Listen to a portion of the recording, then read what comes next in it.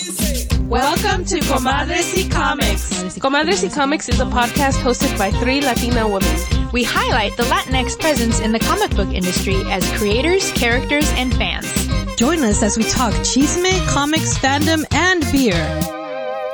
Hello and welcome to a new episode of Comadres y Comics. This is episode dun, dun, dun, dun, 200. Dread. I gotta work on my echo. Wow. Yeah. Well, I don't know. That was the crowd cheering. Welcome to episode 200, ladies. I can't believe it. That is so nuts. I'm sure we have... Yeah, 200. I'm sure we have more, but during the beginning, I think some of the episodes were mislabeled because I know that I'm missing one from an anthology we reviewed, but I can't seem to find it. I don't know because we changed streaming platforms, so that's record. Why.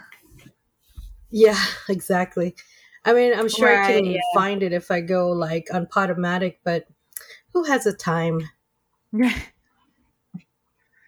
Yep.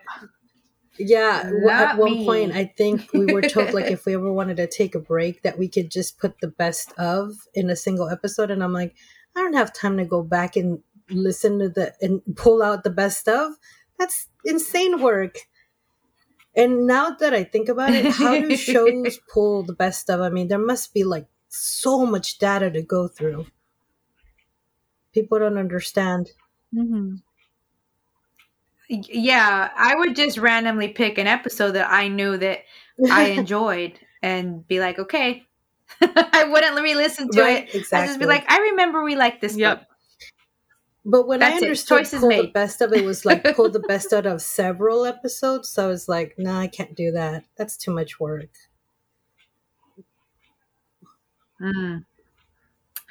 Well, 200 is definitely a best of. So congratulations. That's a big accomplishment. Yay us. That is so cool. We are recording a little late, so we may be a little bit kind of like... kind of lingering about languidly through liquid. I know I am. I even took a little nap, but it didn't really help. My body thought I was going to sleep. Oh yeah, boo. I think we'll pick up as we go on. Oh, good. I was tired when I got home, but I feel okay now. All right, guys, it's that time for Trastorno de Pánico. And today we have another Mexican movie, which is really weird because when I watched it, they had the American flag in the background. So I'm assuming it was in Spanish by Mexican actors that took place in a little town, a little western town in the United States. I don't know. It was weird. But today we have El Extraño Hijo del Sheriff. The director is Fernando Duran Rojas. And it's a very old movie. It's from like the 90s, I believe. We have Mario Almada. He makes an appearance. I don't know if you guys know who Mario Almada is. He was one of two brothers who made a lot of B films during like the 90s, during that time in Mexican cinema. A lot of narcos and all that shootouts and stuff like that and bad acting. They were part of that movement. Yeah. Then we have Eric del Castillo. Now, Eric del Castillo, he plays the sheriff. His name is Frederick Jackson. And then Mario Almada's character is Dr. Jack Miller. And Eric del Castillo happens to be the dad of actress Kate del Castillo, who did Narcos in Spanish. But she's been in other movies. She's been in some English movies as well. But I guess her career didn't really take off in Hollywood. She's mostly known in Mexico. Then we have Rosa Gloria Chagoyano. She plays Julia. And Rosa Gloria Chagoyano, if you guys... Chagoyan. Rosa Gloria Chagoyan. She was the famous Lola La Trailera.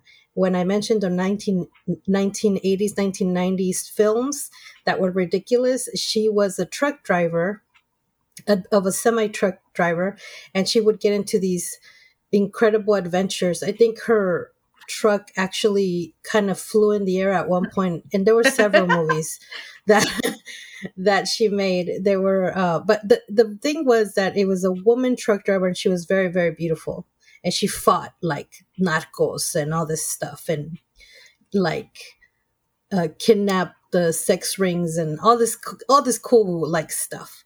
Anyway, they're in this movie. They're the ones that I recognize right off the top. This movie is set in in the Old West. The sheriff's wife gives birth, and during the birth, it's like really mysterious because everybody's like gasp as soon as the baby comes out, and the woman actually dies from terror. And we're like, what is going on with these kids? What's going on? And so she dies, and the sheriff.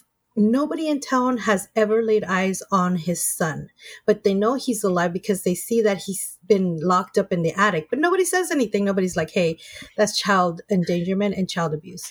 They just accept it. So every now and then you see this cute little kid looking through the window, and everybody's like, look, there's that weird kid, the weird sheriff's son. So we don't know what's going on, right? Then we discover that the sheriff takes the Dr. Jack Miller, and takes him to this like little shed or whatever, and he forces the doctor at gunpoint to separate his conjoined twins. Oh my God, that was like, I couldn't believe it. I couldn't believe it. There were two of them, and that's why they only saw one of them, because they would switch around to look through the window. Yes, that was. They're identical, so they just thought it was one kid.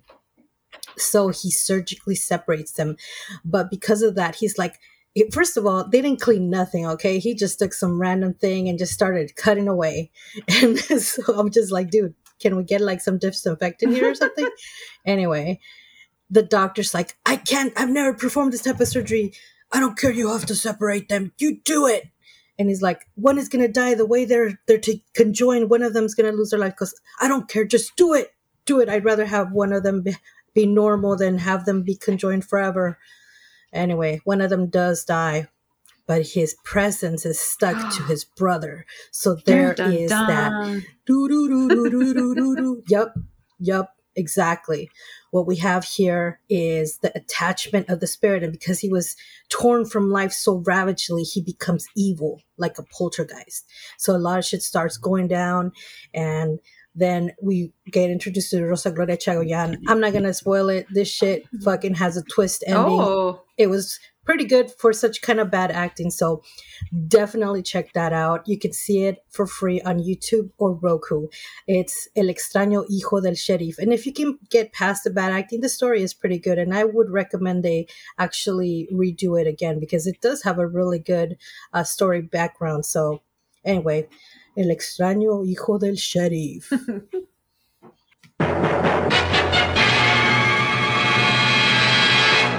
Very well, guys. Now it is time for On My Radar. Kristen, what is on your radar? Well, I would be remiss to not have on my radar this week the Archie horror book, Fear the Funhouse Toy Box of Terror, because as you all know, Eddie was a variant cover artist for this book. And so he did an exclusive variant cover in the vein of Seven. The homage cover is homaging a very popular scene, the ending scene in the movie Seven with Brad Pitt and Morgan Freeman. And it was Morgan Freeman? Yes. What's in the box? Yeah, okay. Yes. Yes. So the description, it's an anthology series, and it's a one-shot set in the Archie universe of Archie Horror's Fear the Funhouse universe. The comic itself is 3 stories of dolls, robots, and puppets gone awry, all thanks to the work of a shadowy toy maker and a young girl intent on revenge. In the vein of widely successful Megan movie and Child's Play franchise. Timmy Haig is the writer, and the artist is, there's a couple different, Ryan Kasky, Ryan Jampol, Ellie Wright and Jack Morelli, and then a one named Tango. So, like I said, it's a one shot. I did read it this week, and I always enjoy Archie horror stories. We ourselves read Archie. Chilling Adventures of Sabrina, and I really have also enjoyed what is it, Afterlife with Archie, and if you haven't read any of those stories, they're always fun to read during the Halloween holiday. And now you can add this Fear the Funhouse presents Toy Box of Terror one shot to the collection, and make sure you track down a copy of Eddie D'Angelini's variant cover. Yes, I also like to add, you can get your very own signed copy at ValorCon. He's going to be selling those books down there. Oh, that's right. Yes. Yeah, I saw it on his Instagram, so that's how I know that info. It's that time again. Ladies and gentlemen, may I present to you La Hora de la Cervecita. All right. What are we drinking today? Oh, no. This looks amazing. It sounds amazing, but I'm scared that it's not going to be amazing. But I said the same thing last week, and it was amazing. So this is So Radler Blood Orange. So if you don't know, a Rattler is kind of like what's that one that I tell you guys that I like with lemonade? Shandy? Like a shandy. Yes, there you go. So it's kind of like a shandy in that it is beer mixed with, let's see what Google tells me. Oops. Well, here it says lager with blood oranges. I'm already kind of on the fence because I didn't read that it was a lager when I bought it. So a Radler was originally 2 parts beer mixed with 1 part lemonade or lemon lime soda. So I guess it's the same as a shandy, kind of, because that's exactly what a shandy is. It's beer mixed with lemonade and lemon lime, not or. So see, look at, and here it says, what's the difference between a shandy and a Radler? And it says both a shandy and a Radler feature a blonde lager as a base, but are 50-50 mixed with a citrusy boost, and herein lies the difference. A shandy is most often mixed with lemonade or lemon lime soda, while a Radler can be mixed with any form of fruit juice, including a grapefruit. So there you go. Okay. Shandies are always lemonade, and Radlers can be any juice. So, and actually, I usually do see grapefruit Radlers. So, this is blood orange, and it is lager with blood oranges, and it's a 5.3 ABV. And is there a little description on the back? I can't see. Yes. It's dark in here. Okay. It says crisp, citrusy, and oh so delicious. Our easy drinking So Radler series is built for optimal summer sipping. Our carefully handcrafted lager provides the perfect slight maltiness and dry finish, complementing the bright flavors of blood orange beautifully. Kick back, relax, and enjoy this rad fusion of flavors. And this is brewed by the brewery, Breury. And where are they located? Are they down south? They're in LA, downtown LA somewhere. In LA. Or is it in Anaheim? I can't recall. Well, it doesn't say it on the can, but you can go to thebrewery.com and find more information, and that's BRUERY.com. Oh, Placencia, California. Oh. Not local that's at all. That's near Anaheim. Oh, okay. Then it is local. Yeah, it is. I'm like, I don't know. It's near I don't know Anaheim. where Placencia is. I always say placenta, but it's placentia. Placenta. Okay. There we go. Ooh. Smells good. I took this out earlier before we started recording, so it's a little bit warmer for me. I feel that it would have been better more if it was did you already cold. sip it? I didn't see. Yes. Mm-hmm. Not bad, but not Okay. extraordinary. So here's the thing. After last week's beer, which was sweet, and also I still have some shandies in my refrigerator from summer. I was expecting this to be more sweet, and so what happened in my mouth and what happened in my brain were two different things, and I didn't like it. But now that I've tasted it and my mind is prepared, I can appreciate the blood orange taste is very actually strong in the beer, but not sweet, not in a sweet way, not like not like my shandies that I drink from Santa Monica Brewing Company. Ugh, they can them and they offer them during summertime. So good. If you ever see them, you must buy them. They're so good, and you can get it. You can get it on draft at their place. So good. Oh yeah, definitely. Nice. It's like I said, it's good. It's good. It might be refreshing if it was a little bit colder. Yeah. But it's just not extraordinary to me at all. It's sort of very just normal. I think if you love oranges, blood oranges, you'll enjoy this. If you're a beer drinker, you enjoy the complexities of different flavors in your beer, then I think you'll enjoy it. I'm just really stuck on that freaking beer we had last week, and it was so sweet. And again, like I'm saying, it's already October, but I'm drinking my summer beer right now because I just haven't I had a time during this last summer, so I didn't really enjoy my summer very much. I didn't have opportunity to sit and just relax and drink beer. So I'm drinking it, and so that's like I said, what I expected when I saw Radler. I expected sweetness, bottom line, and there's no sweetness. But like you said, it is good. It is refreshing, I think it would be more refreshing if it was colder. Mine also was sitting out for a little bit before we got started. I think if it was colder, it would definitely be better. But it's not bad. It's just not what I expected, and not amazing like the ones we've had. I agree. And maybe because I read that it was a lager before I started drinking it, and that already kind of tainted your mind. It tainted me. But I think we're ready to rate it. The blood orange is not very pronounced. It's just kind of I think it really is. Just not sweet. I felt it was a little bland for me. So I think we're ready to rate it.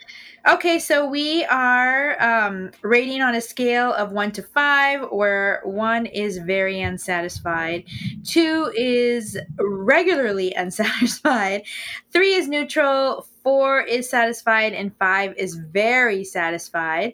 If it is a beer that is worse than a 1, that is a flaccid, and a 6 out of 5 is a super saiyan. So I am going to give this a 3 out of 5. I'm giving it a neutral because that's how I feel about it. I'm pretty neutral about it. I don't hate it, but I don't love it. Will I drink it? Yes. Will I buy it again? Probably not. Exactly the same. Neutral for me. I don't know what I was expecting necessarily. I mean, I would love blood oranges, but I just feel like it wasn't speaking to me in any extraordinary way. It was just there, and I am going to drink it, but I don't think I'll buy it again either. And Jen cannot partake into our drinking extravaganza, but that's okay. She can drink it later on when she gets a chance to relax and settle down. Yep. And that has been our beer review.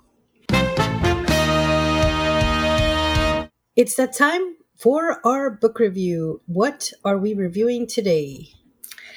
So today we are reading, we read and we're reviewing Doodles from the Boogie Down by Stephanie Rodriguez. The description on the back of the book says, meet Steph. She's a doodler, a fashionista, a BFF, an only child, a Bronx kid, and an 8th grader hiding a big secret. Steph must decide how far she'll go to make her artist dreams come true. And this book is published by Penguin Books, and it is a middle grade book, so specifically geared towards ages 9 to 12. But I am not in that age range whatsoever. And I really enjoyed this book. I really had a fun time reading it. And it kind of like took me back to 8th grade and all the trials and tribulations that I went through back then. Although I didn't have to take an exam to get into high school. Did I? An entrance, I don't remember taking one, but people say that we did, but who knows? Well, that's weird.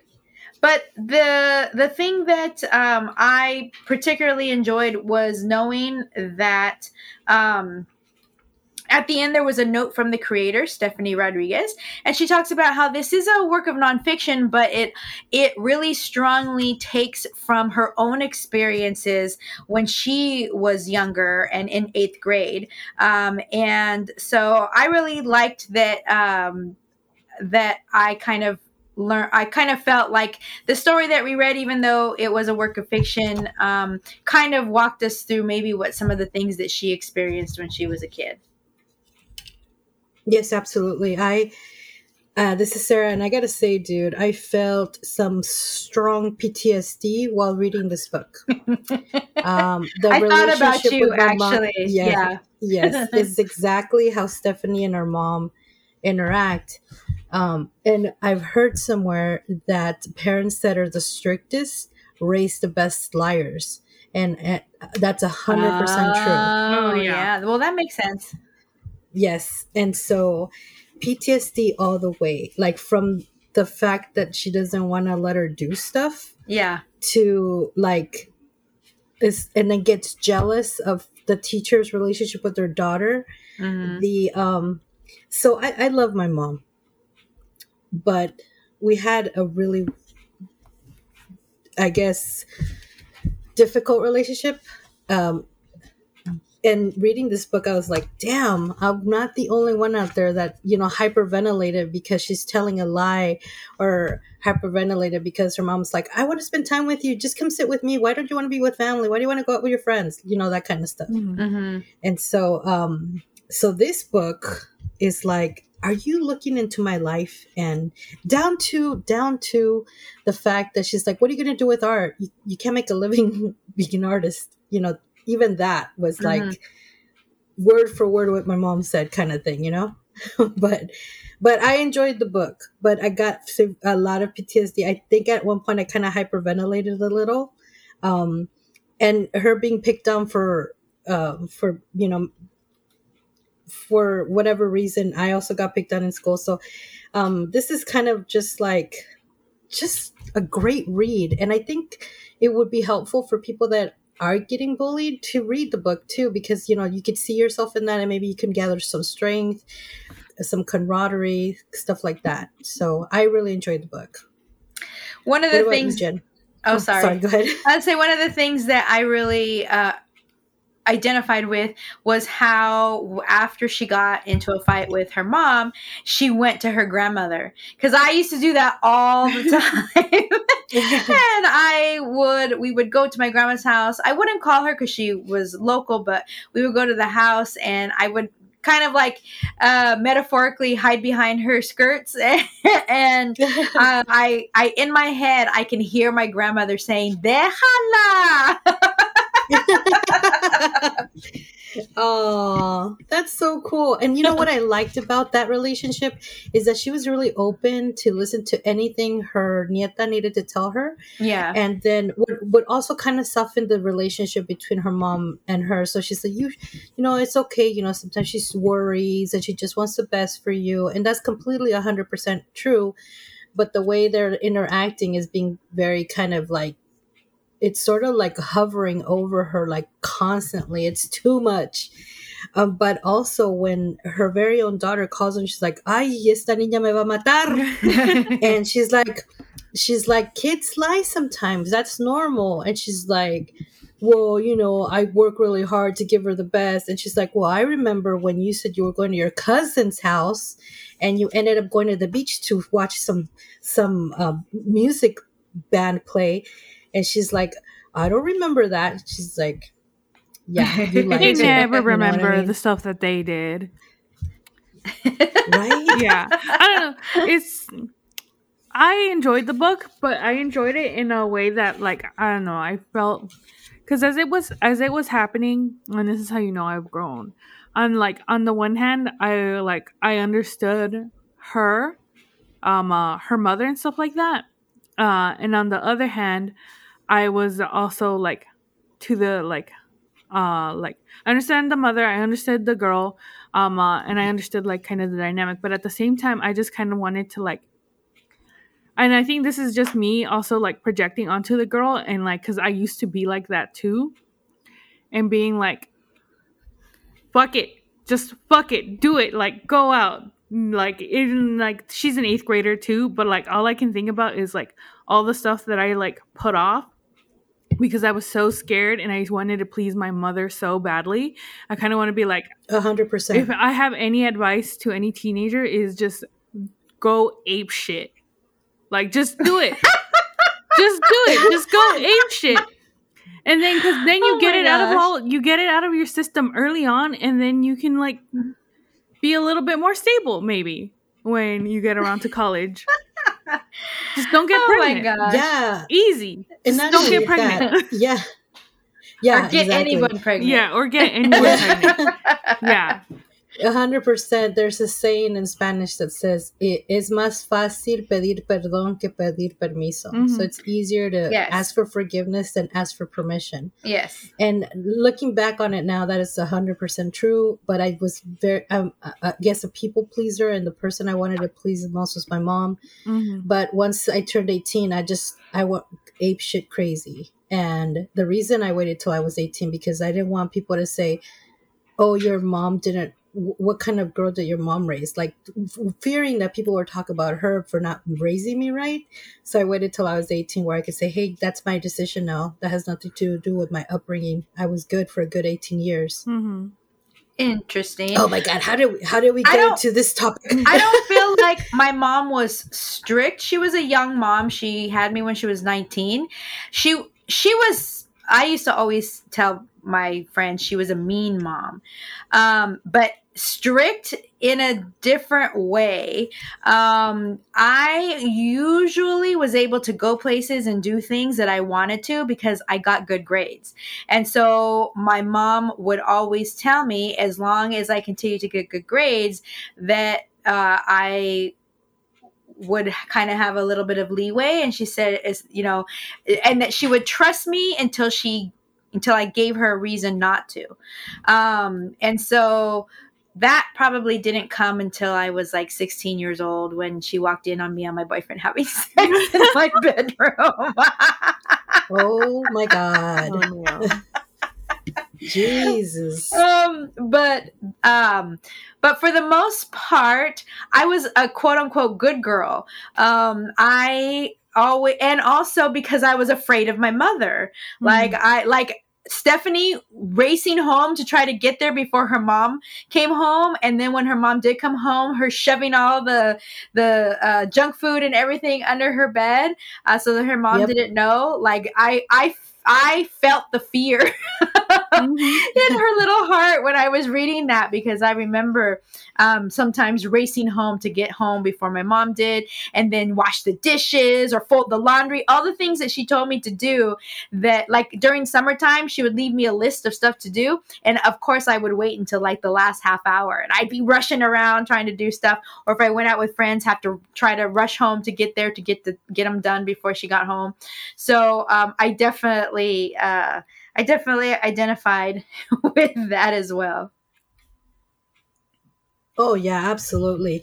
And so not only does Stephanie Rodriguez write the story, but she also draws the entire book.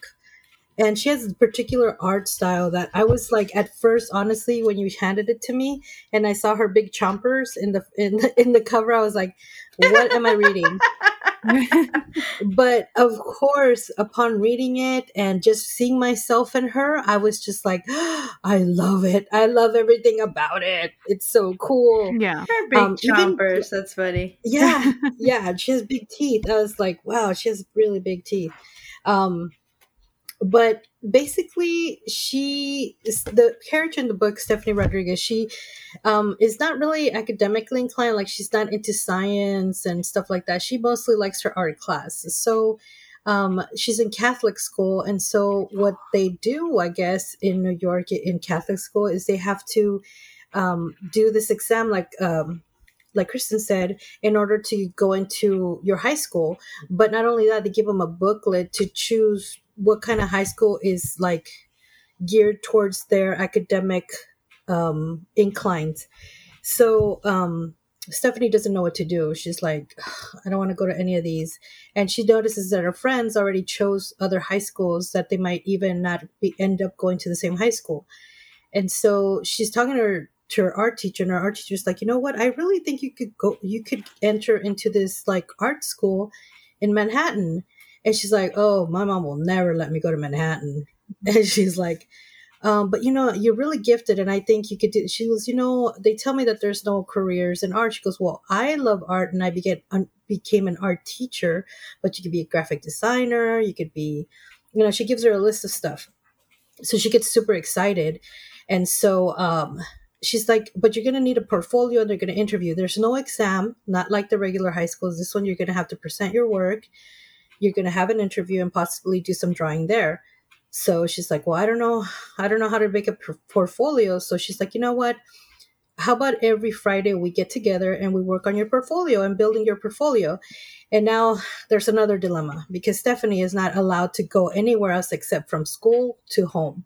Even sometimes when she delays a little, she's like, I just went to the bodega with my friends, but her mom is just overreacted about stuff like that. And I could totally see why. But she lies to her mom and tells her that they've created an art club, and she joined it. She's like, that's funny. Late in the year, an art club. She's like, yeah, well, I really want to be part of it, Mom. I said, okay. And she's like, okay, that's fine. It's school related. And then that progresses to other lies, because she doesn't tell her friends about this. And then because it's a Catholic school, they have to go to confession. And now she's kind of omitting information to the priest because she's afraid the priest is going to tattle on her. But I'm like, girl, it's the confession. He can't tell your mom. But anyway, so that's where like the whole kind of dramatic stuff starts to happen, because she starts to get a little bit kind of sick because she's lying to her mom. Now you can see in her face, like the art really portrays that all these emotions she's having as she's trying to discover what she wants to do with her life, discover herself, while still kind of lying to everyone and managing that lie throughout her friends and her mom and her school. So she basically lies to her art teacher and tells her that her mom did give her permission, which was not true. And that's where like the whole drama, because it's really dramatic in the sense that there's a lot of emotions going around, and it is very dramatic for this young girl's life, because I felt every bit of it as I read it. It was so good. Oh yeah. And it was, I like that you mentioned that, like, because a lot of the drama was emotions, because like as I was reading it, oh man, like I strongly believe that the worst time for any like kid in like the school system is middle school.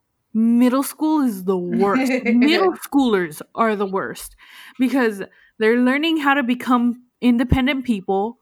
They don't know what that means. Their friendships are shattering. Their bodies are changing. You're learning how to like different subjects, and like the school, like the coursework is like expanding. You're being asked what you want to do for the future, but you can barely think about what you're going to be doing tomorrow. Middle school is awful. So as I was reading that, I was just transported to my own middle school life, and I was just like, oh no, that was bad. That was awful. I did not like it. But middle school also did give me my aesthetic. The emo girl. Yes. Yeah. That's funny. I loved middle school. Oh my god. I had my first boyfriends in 8th grade. I just socially I guess just like you were saying, your old friendships, and that's 100% true. My elementary school friendships completely disintegrated when I went to junior high, because now there were so many new groups of friends coming from other schools that we never even had interacted with. And so this was a new group of people that you got to meet and, have common interests with. And then, also bodies changing, hormones raging. I had my first boyfriend in 8th grade.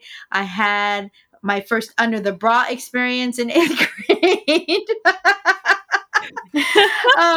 And boy girl parties. Like, I just really enjoyed my junior high and made a lot of friends that to this day, actually, I look back on fondly. Do we still hang out? Do we still talk? For the most part, no, but I do look back on it fondly. And in the book, there's so much. Like, the main story is Steph's conflict of wanting to go to art school and her mother being too strict, and her trying to lie and somehow manipulate her mom into letting her go to this school. But we also have mean girl experiences. We have like a little crush experience. We have again, like you evolving and growing as an individual, which means maybe you are changing your how you dress and who you hang out with. Like, all that stuff was in here, and it all 100% was just so realistic to what happens when you're in 8th grade. So I just really like that. But speaking about the art, I would definitely be remiss if I didn't mention the fact that on page 8, which was I was reading along, and then I came across this panel where it's her and her friend Anna and Tiff, and I think it's Tiff who had this rich, it looked like Stretch Armstrong arm. And I was like, is she special needs? Like, I was looking at the rest of the people on that page, and in the pages, and then 2 more panels. Next, her arms are still like that, but nobody else's arms are like that. But then I look and I'm like, okay, it is a style, but like, it kept taking me out of the story every time I saw it. On page 11, same thing. Like, there's one panel where her arm looks kind of normal, and then in the next panel, it's really wonky. So I really had to like focus on not focusing on that arm. Yeah, the art style. That's crazy. I said that it kind of, I don't know, it kind of reminds me of like Springfield / Springfield. No, The Simpsons. The Simpsons / Bob's Burgers. Kind of and what's the animated Star Trek one? Below Deck? Yeah, Star Trek Below Deck, and kind of the Rick and Morty almost style. Very like kind of like American comics style kind of right. artwork, which is in itself charming, and I think it was really nice, and I also think it really fits the middle school vibe for this one as well. But as soon as you pointed out the arm, I went back and I was just like, yeah, actually that is kind of distracting. And by the end of not even by the end, by the middle of the story, it didn't bother me anymore because I was into the story.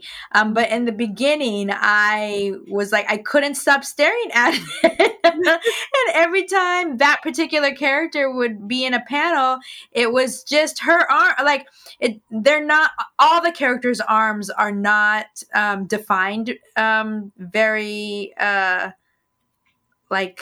with lots of what do you call it?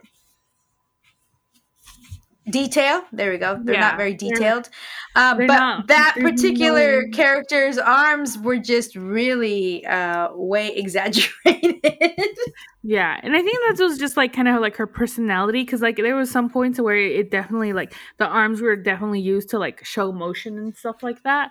It's Uh-huh. just for her it Yeah. was slightly more. So that Yeah. might have been an attempt at kind of conveying like how her actions seemed. So, Yeah. but either way, I do like it. I like the artwork. I like the bright colors. I like the story, even though at points I felt frustrated. Sometimes with the mother and sometimes with the daughter. Yeah. Yeah. Yeah, Mhm, and mhm.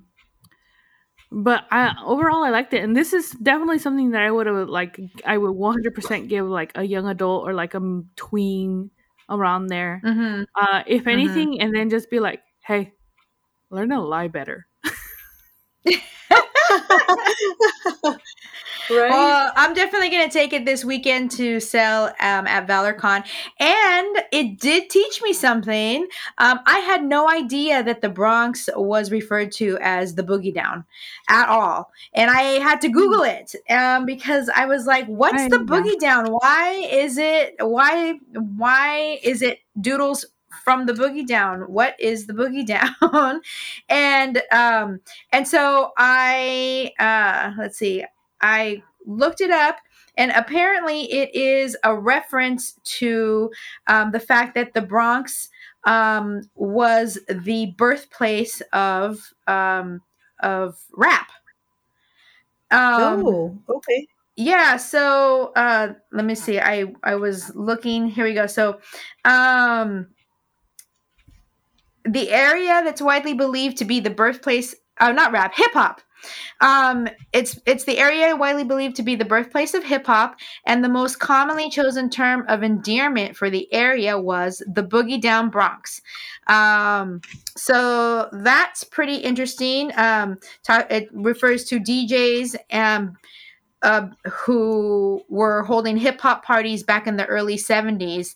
And so I thought that was super interesting because I had no idea.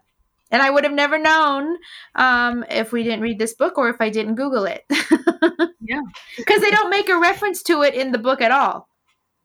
Right, right, exactly.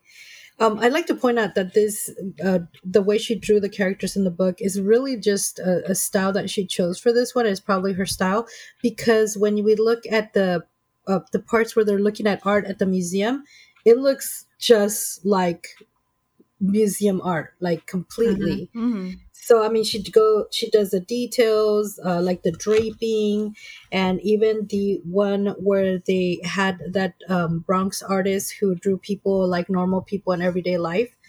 They totally look like normal people. Like, so I think her art style is this, but I think she has a lot of different um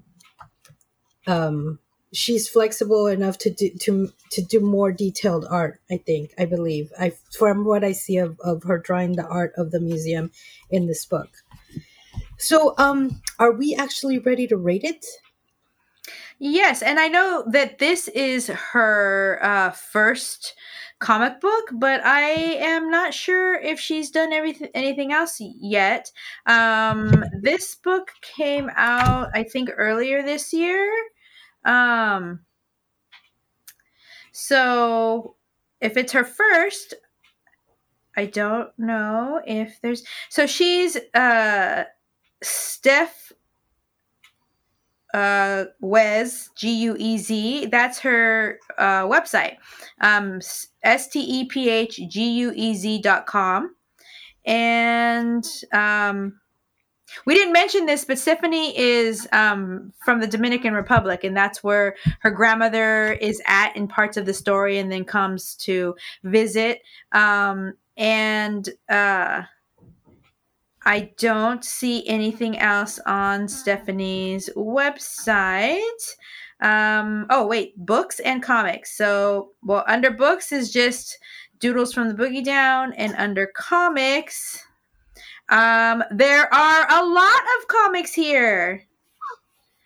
So I think they might just be like, you can read them here online, and they might just be like small little 4-panel comics.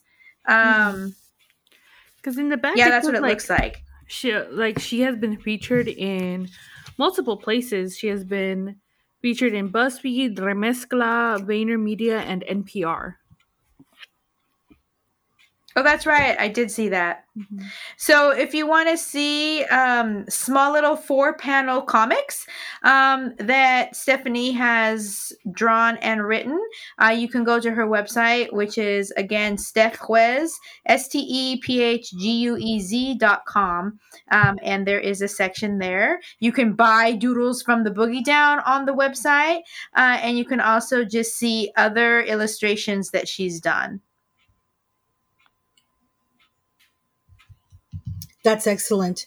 All right, so I think we're ready to rate the book. I will go first. This is Sarah because I had a lot of PTSD and then enjoyed the book and saw myself in it and really enjoyed the artwork and just was like, wow, there's somebody else that grew up like me. I'm going to give it the Hope Panaderia.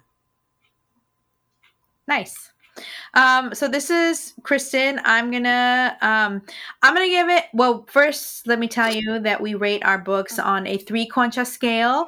Pan dulce is super yummy, and Jen's mom used to only let her eat at most 3 conchas, so that is the best rating we can give. And I'm gonna give it 3 conchas and a cup of champurrado. I really enjoyed it a lot. I really enjoyed the story. I really enjoyed all the different little side stories as well. And it made me recall and remember fondly my own 8th grade experiences.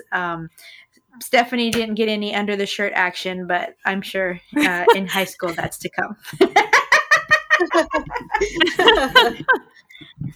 This is Jen.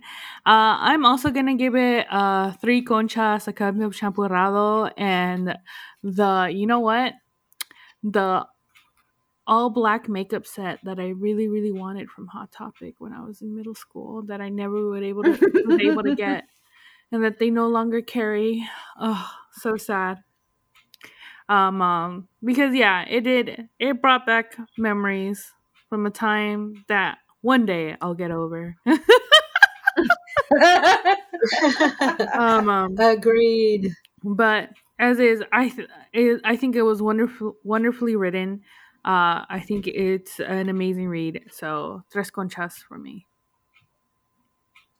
And that has been our book review. All right, it's now time for En La Librería. Jen, what do you have for us today? So today I hope I'm saying this right, Paroxysm, Volume 4, Secrets, the 4th installment of a black and white independent horror anthology with comics, art, and writing in the theme of secrets. So, this is Volume 4, but some of the rewards are for the previous ones. But this is what really caught my attention is, so I'm going to read the synopsis. What is Paroxysm? What started as a little project in 2019 to help me, Natalia Lopes, cope as I recovered from a distressing mental health diagnosis has morphed into a means for independent queer, trans, POC, and women creatives to try new things and explore their darker selves. Independently published and distributed to fans and fellow enthusiasts of the strange and unusual. We have been going strong with 3 beautifully horrific volumes, and we want to keep making books with your support. Content, Volume 4, Secrets. This year's volume centers on the theme of secrets. We all have them. Hide them. Hold them ransom and share them to either our benefit or detriment. Some secrets may seem benign enough, while others could be deadly. Each of our contributors have taken their own approach to this theme to create some magnificent and terrifying works of prose, poetry, art, and comics. And then they show previews of like the artworks, some of the cover pages that there's going to be done, and some of the artists themselves. It looks really, really, really cool. It sounds really cool. Yeah. So they're contributors and creators. here's what it says. Many of our present and past contributors have never written a horror story before. Some have never made a comic before. Not that you could tell from the quality of their craft and depth of storytelling.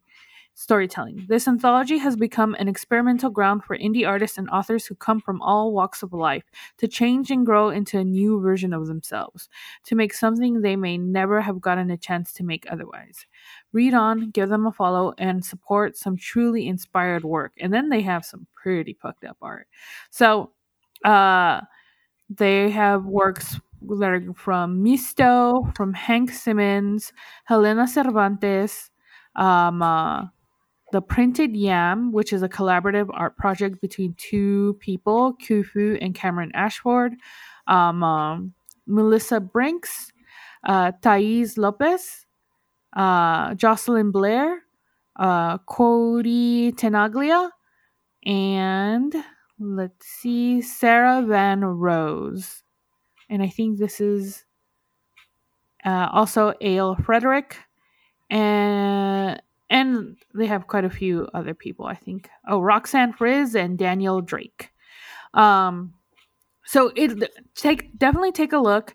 It looks really, really, really cool. I love what they have, like the artwork that they have and the like stories that they have, because it really doesn't look like this is some of these people's first attempts at horror, because they're pretty good. So it's all being published under Misto Press, and Misto Press has been home to the eerie and nightmarish since 2020. They're a queer Latinx-owned micro press that specializes in queer horror art, comics, and zines. You can check out their online store via a link on the campaign page. As is, they are currently at, let's see... They have a goal of $3,200, and they're currently at $1,895 with 34 backers and 12 days to go. You can always make a pledge without expecting a reward, but the base pledge does start at $10, where you get a digital PDF of Volume 4 Paroxysm. Then at $25, you receive a physical copy of the latest volume. It's going to be a 5x5 by 8 inches. With a colored cover and black and white interior and 116 pages. And you will also get the PDF version at $25. At $30, you get the digital bundle, which is all 4 volumes of the Paroxysm. And then at $40, you get the Misto Press PDF bundle. So you get all of the volumes of Paroxysm, as well as a short comic, I Thought I Saw a Deer Last Night. The Chilling Wind of Rage Rattles My Bones, a nightmare zine, Under, a mini comic, and The Corpse of Mr. Hadley mini comic. And then at $100, you can get all 4 volumes of Paroxysm. And I believe these are physical copies. Oh, cool. With the PDFs. So at $100, you get all 4 physical volumes. And then it keeps going up from there. Or with only one more tier, but that one's so check it out. It's Paroxysm, Paroxysm, Volume 4 Secrets. And it is being done by Natalie. I said Lopes. I'm an idiot. It's Lopez. I was thinking Lopes. too.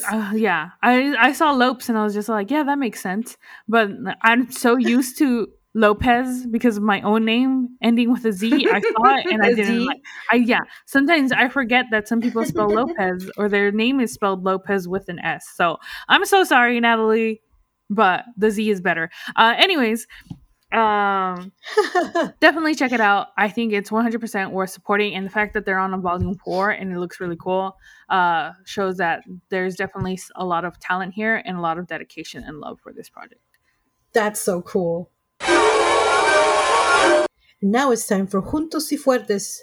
Kristen, what do you have for us today? So today I have my annual reminder that Tia Chucha has an amazing Dia de los Muertos campaign that they do every year. And it's already mid-October, so they already started early on. October 14th, they had Sugar Skull decorating, and this Saturday they're going to have Papel Picado workshop and book reading at 1:30 to 4 o'clock. But October 28th, there's going to be a community altar building and from 6 to 8 o'clock. And on Thursday, November 2nd, there's a Recuérdame Plática from 6 to 8. So this is all happening at Tia Chucha Centro Cultural and Bookstore in Silmar. At 12677 Glen Oaks Boulevard. And I really love all the stuff that Tia Chucha does for their community. It's part of the event that Sarah and I did a couple of months ago. What did they call it?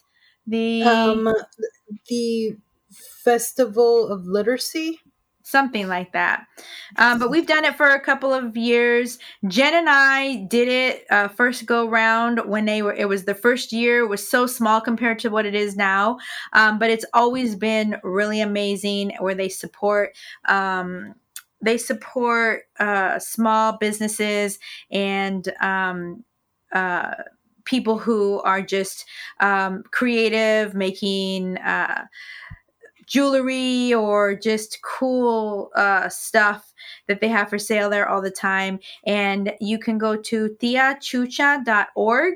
That's TIACHUCHA.org to find out what other events and workshops that they have, because they have them year round. So I always love to share their Dia de los Muertos information, and this is their information for 2023. That is so cool. They always have really great events. Actually, I was at the table at Latino Comics Expo, and an organizer of Tia Chucha came up to me, and we just started talking, and we're talking about the event. And he puts a lot of work into it. So it's a like he was saying, it's like a passion project, something from the heart, and it shows. So if you ever get a chance to go down there, you should definitely check it out. They throw really amazing events. All right, guys, it is time for saludos. And today the saludos goes out to Mireya Holguin. She is the creator of the business, or the founder of Calaveritas y Más, with the K, Calaveritas y Más. Now, the reason I'm saludándola her, because she creates these candy skull kits. Oh. That you can make your own candy skull, and they sell at local events. So if you follow her on Instagram at Calaveritas, that's KALAVERITAS_Y_MAS. So Calaveritas y Más. They are going to be in San Pedro on October 22nd selling their goods. It's a free event if you're down there. But definitely follow them on Facebook for other places they're going to be selling their packets of calaveritas. It's a do-it-yourself sugar skulls. So she actually molds the sugar skulls, and then she provides little pippets of I guess it's I would say frosting, different colored frosting, but it's vibrant colors, and it comes with like little cloth flowers and Shakira and all this good stuff, so you can decorate your very own candy skull. And you can, like I said, you can buy them in sets, and I think there's 3 different sizes, and it's so cool. Like when I bought my set, I only bought one, but you can buy up to a packet of 6, a packet of 3, a packet of 1. I was sitting there, and I was just like making my own little skull, and of course I was overwhelmed because I wanted to do all these different types of shapes and colors and everything. And it was just so much fun, and I really really, really enjoyed it. So every year I hope that I'm not sure right now, but hopefully she actually ships them to the home, and it'd be a really cool, fun do-it-yourself project with your family. Definitely check it out. Again, it's Mireya Holguin, and that's Calaveritas y Más. Check it out on Instagram and get your very own sugar skull and decorate it, and then post it and tag us. I'd really love to see it. So that has been our saludos. That brings us to the end of this episode 200. Okay, that's my echo. It's terrible. I know. Where can they find us, girls? As always, they can go to our website at comadresecomics.com, where you can find information about all of our social media channels. And don't forget to go to YouTube and follow us and watch our series Las Pláticas, where we interview creators and talk about their amazing projects. Absolutely. And I'd want to thank everybody out there listening. Thank you so much for listening. It really gives me great joy to be able to say, hey, we recorded 200 episodes, and it's all due to the fans that are out there. And also, don't forget, we're going this weekend. This is not going to find you in time. It's going to be released a little bit too late. But anyways, always check out our Instagram to see where we're going to be at what convention, and come and say hello. Thank you so much for listening. It means a lot. We have been your hosts. I'm Sarah. I'm Kristen. And I'm Jen. Bye, guys. Bye. Bye.